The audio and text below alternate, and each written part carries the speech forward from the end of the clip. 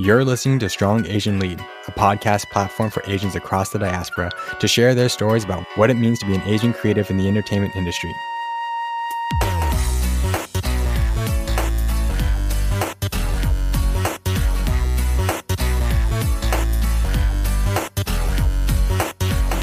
Throughout this podcast, you'll hear me and my guests have deep discussions about the industry, the paths they've forged, and their unique experiences on and off the film set. Thank you for tuning in.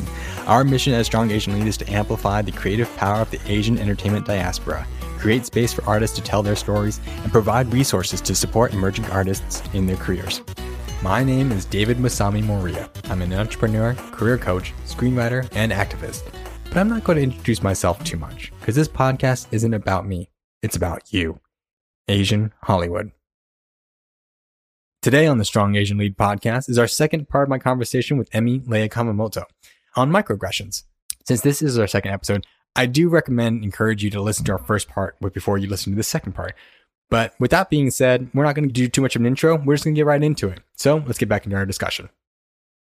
I'm talking to more friends and asking them about their experiences, and I'm finding some really troubling experiences. And they'll say, David, I have this great story for you. She called me rice, like rice, buddy. And I was like, what? Someone called someone rice? She pointed at him and called him rice, like rice, because he didn't eat cereal. I didn't grow up with cereal. And she's like, rice. I think I could vomit. I was like, did she pull her eyes back too? I almost got so mad. And no one's going to stick up for him because there's no Asians in there and he doesn't want to lose his job. He's at the bottom of the pole. So what's he supposed to do? It's infuriating. And we hope that the beginning of this podcast that walks through some of the ways that you can interrupt microaggressions is helpful. But each of us has that agency to go ahead and look up, like, how do I respond to a microaggression? Each of us is going to have a different plan based on our comfort level, based on the power structures in the space that we're in. Sometimes we will be the director. Sometimes we will be running those meetings and we have all of the power to say, knock it off. That's not cool here. We don't abide by microaggressions. We won't stand for them. But sometimes you're not in that position. I want everybody here to commit, everybody that's listening to this podcast to commit to learning a little bit more about microaggressions, understanding when others have perpetuated them, when you have perpetuated them, and figuring out how you're going to commit to stopping them, because we're not going to get far in this industry unless we start calling people in and saying, hey, we won't stand for this. You can't do this. We need to stand up for ourselves and for the people around us. Mm-hmm. And then the other people need to do the learning. And they need to get with the fucking program. Get with the fucking program. And do the work. Don't just ask your friends to help you do it. Like, yes, you can ask them, but do more work outside. Take 1 hour out of your TV schedule to watching whatever you're rewatching, and pick up a book, look up an article, go to bed reading something that's within the activism space, diversity, just written by somebody who is a person of color. They're going to talk about these things, and that's what needs to happen. It's not the education part that you do one-on-one because then you can go home and not think about it. Do it on your own time. And that's what helps move things forward, because then we know you're doing the work. Commit to the messy process of trying to interrupt bias. It's not going to be perfect. You might get some egg on your face, but it's worth it to make this world better, to try and advocate for, ourselves or for others. Nobody is going to get better at it unless we actually try. And trying in the moment, doing in the moment, look at what you're saying and then reflect on what you're saying, because sometimes you're saying something and you don't know where that phrase came from. Mm-hmm. It's hurtful to some people. I was actually on this call, this group meeting, and a white woman came on and she's there and she's super nice and super great. We've been talking about politics and in the entertainment space, and she caught herself because she said something, whatever she was saying, she said off the reservation. And she caught herself in that moment and she said, ooh, I don't use that phrase often. And I don't know if that's a good phrase to use. That sounds like it should be wrong. There's something that probably came from somewhere. I'm going to look that up. I'm going to stop using that. And she was like, super sorry. I don't know if that offended anyone. I'm like, you're good. Because one, you recognize that in the moment and you are dedicated to change that and learn where that came from and then change it. And you told us. You didn't say it and then feel bad you didn't want to say anything and then maybe go change it later or forget or whatever. You told us that you felt bad and she immediately changed that. And that's what I like seeing in people. Like you hear it, you say it, and you change it. And there's humility in that. Humility is huge. People are afraid to have humility and because they're afraid of looking dumb, wrong, or whatever, embarrassed. Instead, they often just go and say, they brush it off. They try to give themselves the power and then and neglect that they probably hurt somebody. Yeah.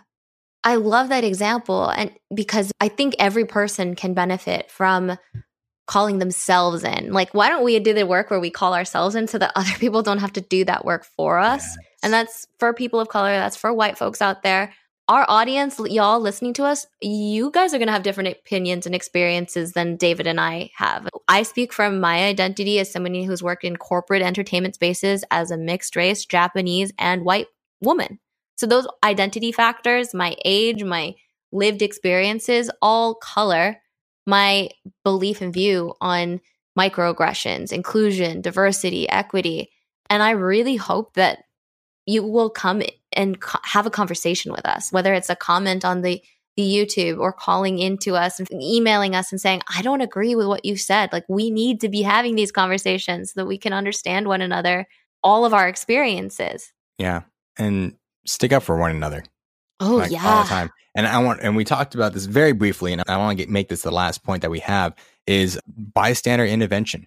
There's so many different ways that bystander intervention can happen. And it could be up to the extreme of somebody really standing up and verbally or physically attacking people on a public thing. But in the workplace, it's usually just comments. So it's comments or getting cut off, all the stuff that we've said before. So, Emmy, how do people stick up for somebody who has had an interaction, whether it's being interrupted or getting talked over or doesn't have anything? Yeah. Even if there's nothing happening, that somebody hasn't said something and you want to include them. And this could be, and as the bystander, you can be another person of color. Anybody can do this. Anybody should do this. If they're seeing something that's happening, what can you do? One really important thing to recognize is that if you are a bystander, if you fail to say something or do something, you are being complicit. You are saying that this behavior doesn't impact you or the lives of other people enough for you to do something.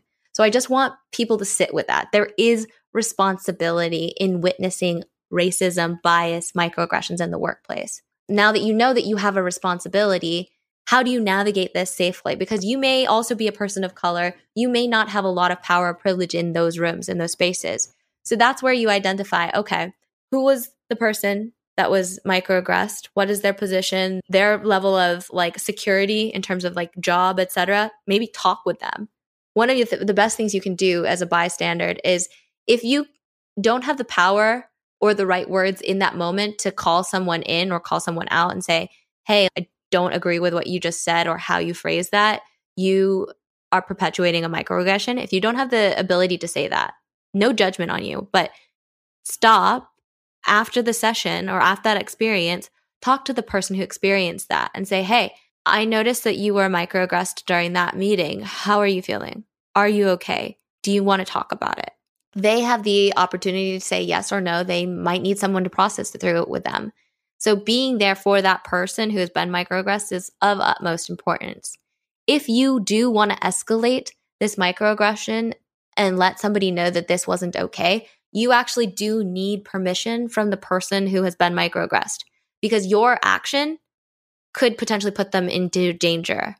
We all probably have that savior complex where we want to help somebody, but you can't help somebody unless they want to be helped. It's just not fair. You could put them at risk. So talk with them. Maybe you can encourage them and help them understand why it's important to say something. But then after that incident, go to the person who was the microaggressor in that example, and you can call them in and say, hey, in that last meeting, I was not very comfortable with something that you said. Can I have a moment to talk with you about it? And hopefully they're a decent human being and they say yes.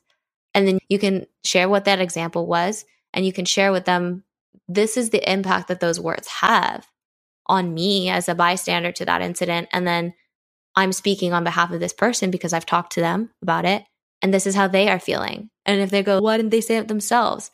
Then you can bring in, let's think about the power dynamics here. Let's think about positionality. Let's think about the stressful experience that this caused, and help them build their empathy and understanding around how that situation impacted somebody's emotions, identity, etc. It takes a lot of work. Bystander work is not easy.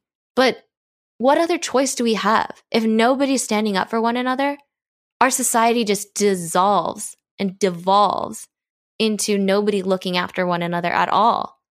Us all just looking out for our singular interests. I don't want to be a part of a world like that. So that's why I choose to intervene when I am a bystander in a situation. Those are great points. Sometimes I've heard some of these and I sometimes I forget, especially things like asking the permission to help. If I had something happen to me and someone tried to save me, I could still lose my job if I didn't want it to escalate. And if I didn't want to get anybody involved, I don't want to hurt anybody's feelings or whatever. As much as that sucks on my part, maybe I didn't want that to happen. Maybe they don't want that to happen. They don't want the attention to go into them. They may have more at risk. Yeah, it's a difficult situation. Everybody's been a bystander at some point and done nothing. Yeah. What are the reasons why you don't do it? This is really key and something like we have to reflect on individually. One of the most common reasons is people think, oh, it's not my problem. It didn't happen directly to me. Or making the assumption that somebody else is going to say something. That's problematic if we think about crime, because one of the most common examples that are listed in bystander trainings is there's somebody being attacked in the courtyard of an apartment building in New York City, but everybody's hearing her screams. Everybody knows something's going on, but nobody calls the police because they've all made the assumption that somebody else is going to call the police. And they're like, oh, I don't want to overburden the police lines or whatnot. But because nobody called, because everybody made that assumption, nobody called, and this person ended up being assaulted. It's literally called a bystander effect. It's a psychological effect that if other people are around, somebody else is going to do it. But it's not necessarily the truest thing in the world to go by. No. Because everybody feels that way. Chance. Everybody thinks somebody else is going to do it. So do it yourself. Do it yourself. You take responsibility, right? You don't know what other people are doing. So just take responsibility for what you can do. It's better to have two people do it than to have nobody do it. And that's a really key point too. So another thing that people worry about when they're going to be a bystander and stand up for somebody is that they fear retaliation against them. Oh, but if I say something, then something's going to happen to me too. Yes, that is a risk. One of the really cool ways to mitigate that risk is to get a group of people to say something. There is power in numbers. This is why we want to teach organizing to every single person who will listen to us. Because if you go up to the group after that event or situation happened and say, hey, did you all see that? Like, how do you feel about that? Was that cool? Do we agree with what just happened? You can create a coalition or a group of people that can then bring up this issue and say, it wasn't just one person who thought this was bad. There's a number of us who don't think that this is okay. Power in numbers. And at the same time, that's when you have a group of people around you and their friends that you can talk to and that you're going to see again.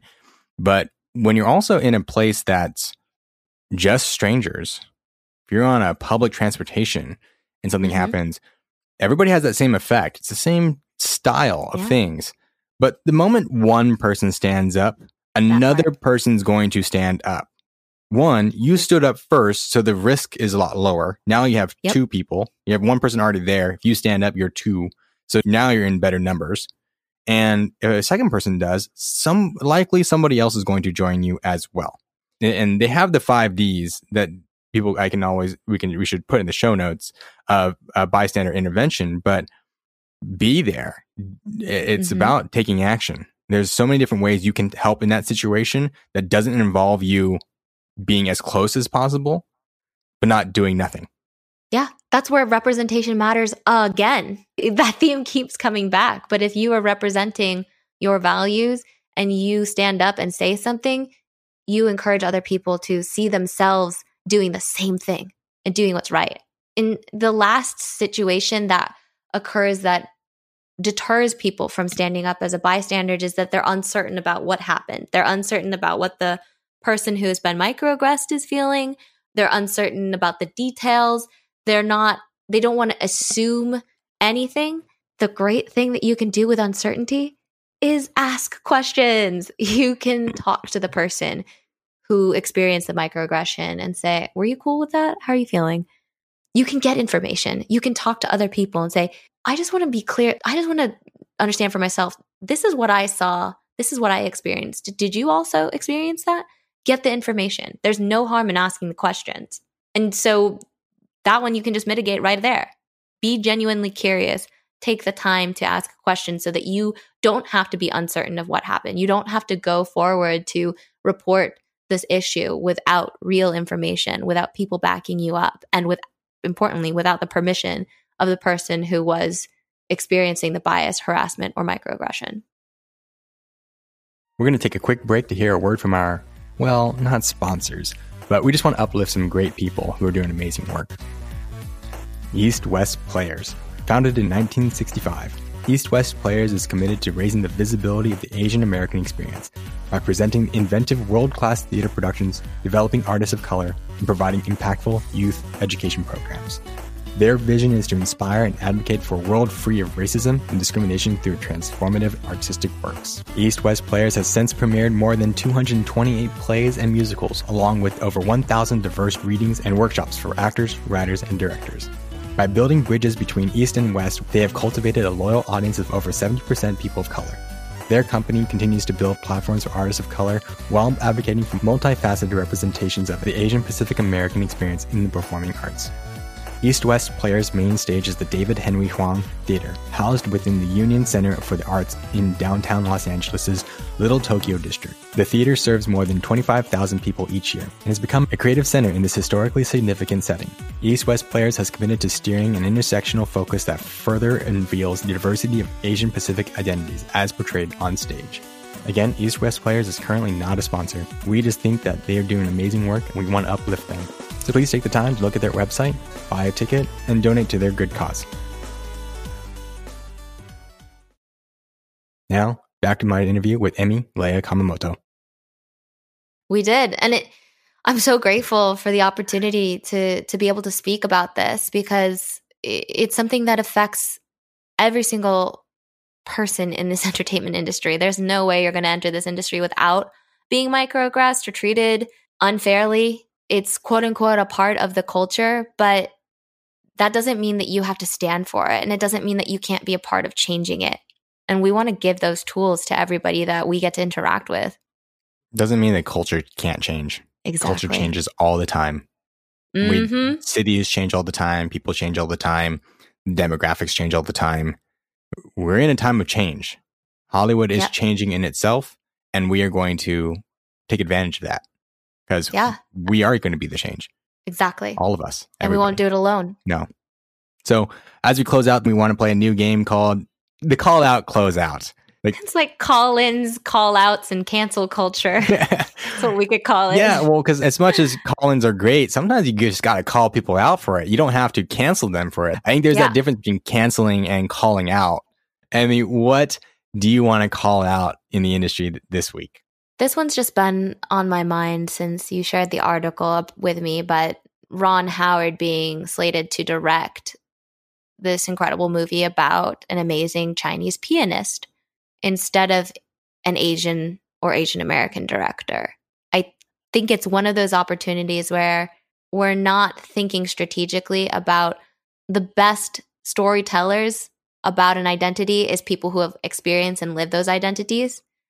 And it seems to me like another example of let's go ahead, rinse and reuse and repeat the people who have been known to be successful instead of thinking about how this yet again communicates to Asian American directors everywhere that they are not good enough to direct their own stories.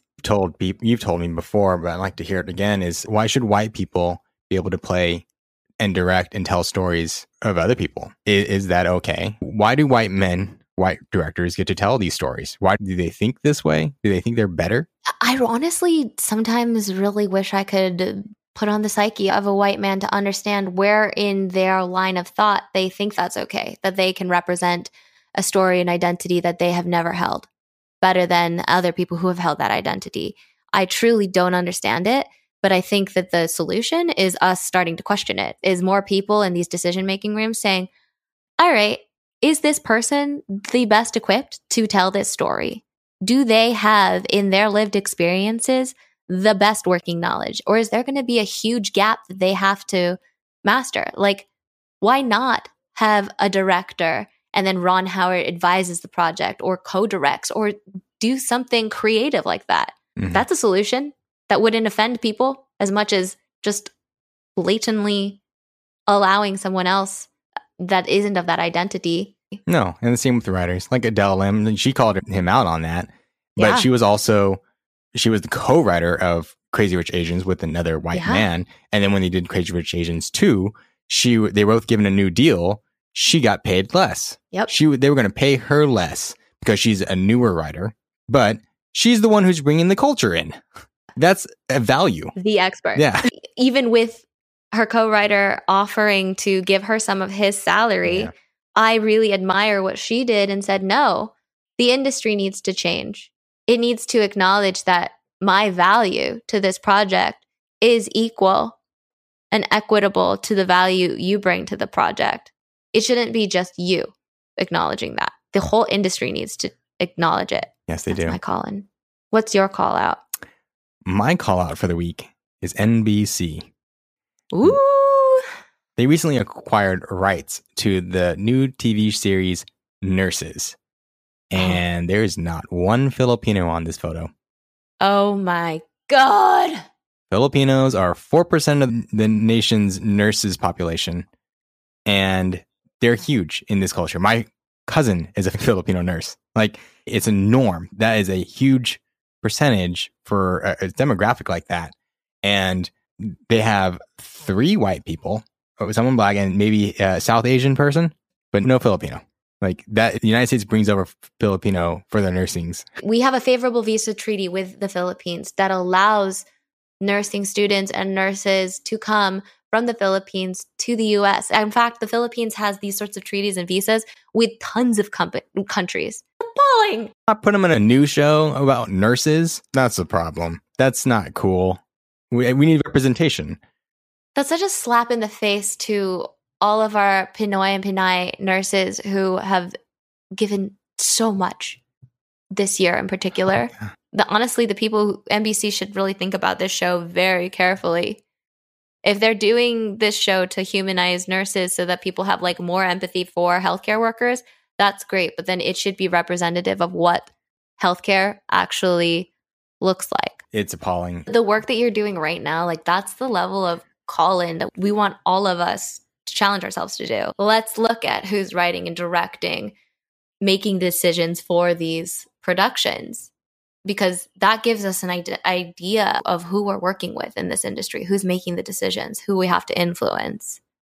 Yeah. And who we get to call in. Who's telling the stories? Who's really telling the stories and who's paying the money into it? That's our show for today. Thank you for listening to the Strong Asian Lead podcast. We look forward to talking with you next week.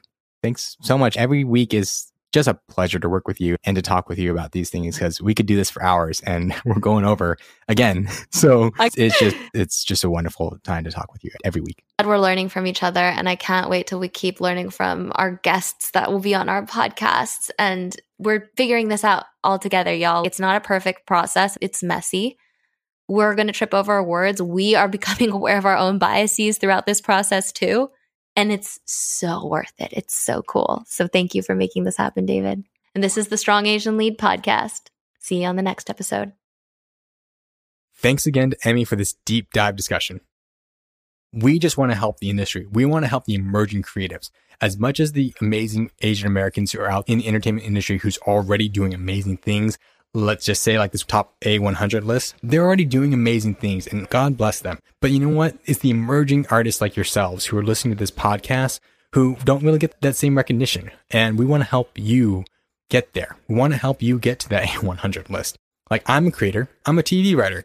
I've written 5 scripts and I have more scripts in my head that I want to put on the page. But you know what? I haven't sold anything. I haven't done anything with it. I keep writing, I keep doing, I keep working. And I just want someone to believe in what I'm doing. I'm gonna be fucking blunt right here. Give me a fucking chance. I know you out there as Asian Americans and Asian creatives and Asians just working towards that next dream goal. They are working towards it so hard, and it's such a struggle. And we at Strong Asian Lead know that, and we want to help you get there. And whether it be a part of our screenwriting services or just some of this podcast that you're listening that gives you hope, that gives you an insight to the industry, we as creatives, as this emerging artists, we are still very much in the deep trenches that we're still trying to climb out through. And it feels like you can't help somebody else get there. But honestly, if we step down and help that person step up, we want to be the first stepping stone that you're able to find some resources, come to our clubhouse, ask questions, just talk about the industry. Because sometimes just talking about it and knowing that you're not the crazy one here and that other people believe in you too, and they see different things, and that we talk about what it means to be Asian American, mixed race, third culture kids. There's so many conversations that we need to still have that we want to bring that to you. And I do this as a labor of love. A lot of my team does this as a labor of love, but we still need your help. If you could help us with our crowdfunding, I would really appreciate that. Our team would greatly appreciate that. We have to work as a team and creative as a community to make this happen. We can't do it alone. And I want to work with other nonprofits and other partners, and I want to work with other people. We have new sponsorships. We're working with Mixed Asian Media, the Inclusive Screenwriter, and Muslim American Casting.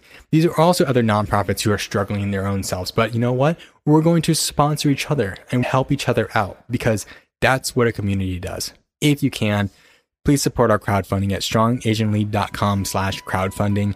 Don't give us $1, give us $2. $2.25 and some weird number. I don't care how much you support. Even if it is just a share it and tag us. Share it and don't tag us. That helps too. We just want that help. And if we can help support the community and work together, and if you can help support us while we help support you, like, it all just works in a circle. And I think that's the important thing. So please help us out. I'm going to keep doing this either way, whether you do it or not, but really helpful. Thanks again for listening to Strong Asian Lead. I'm your host, David Masami Waria. Stay safe, stay clean. We're almost out of this pandemic.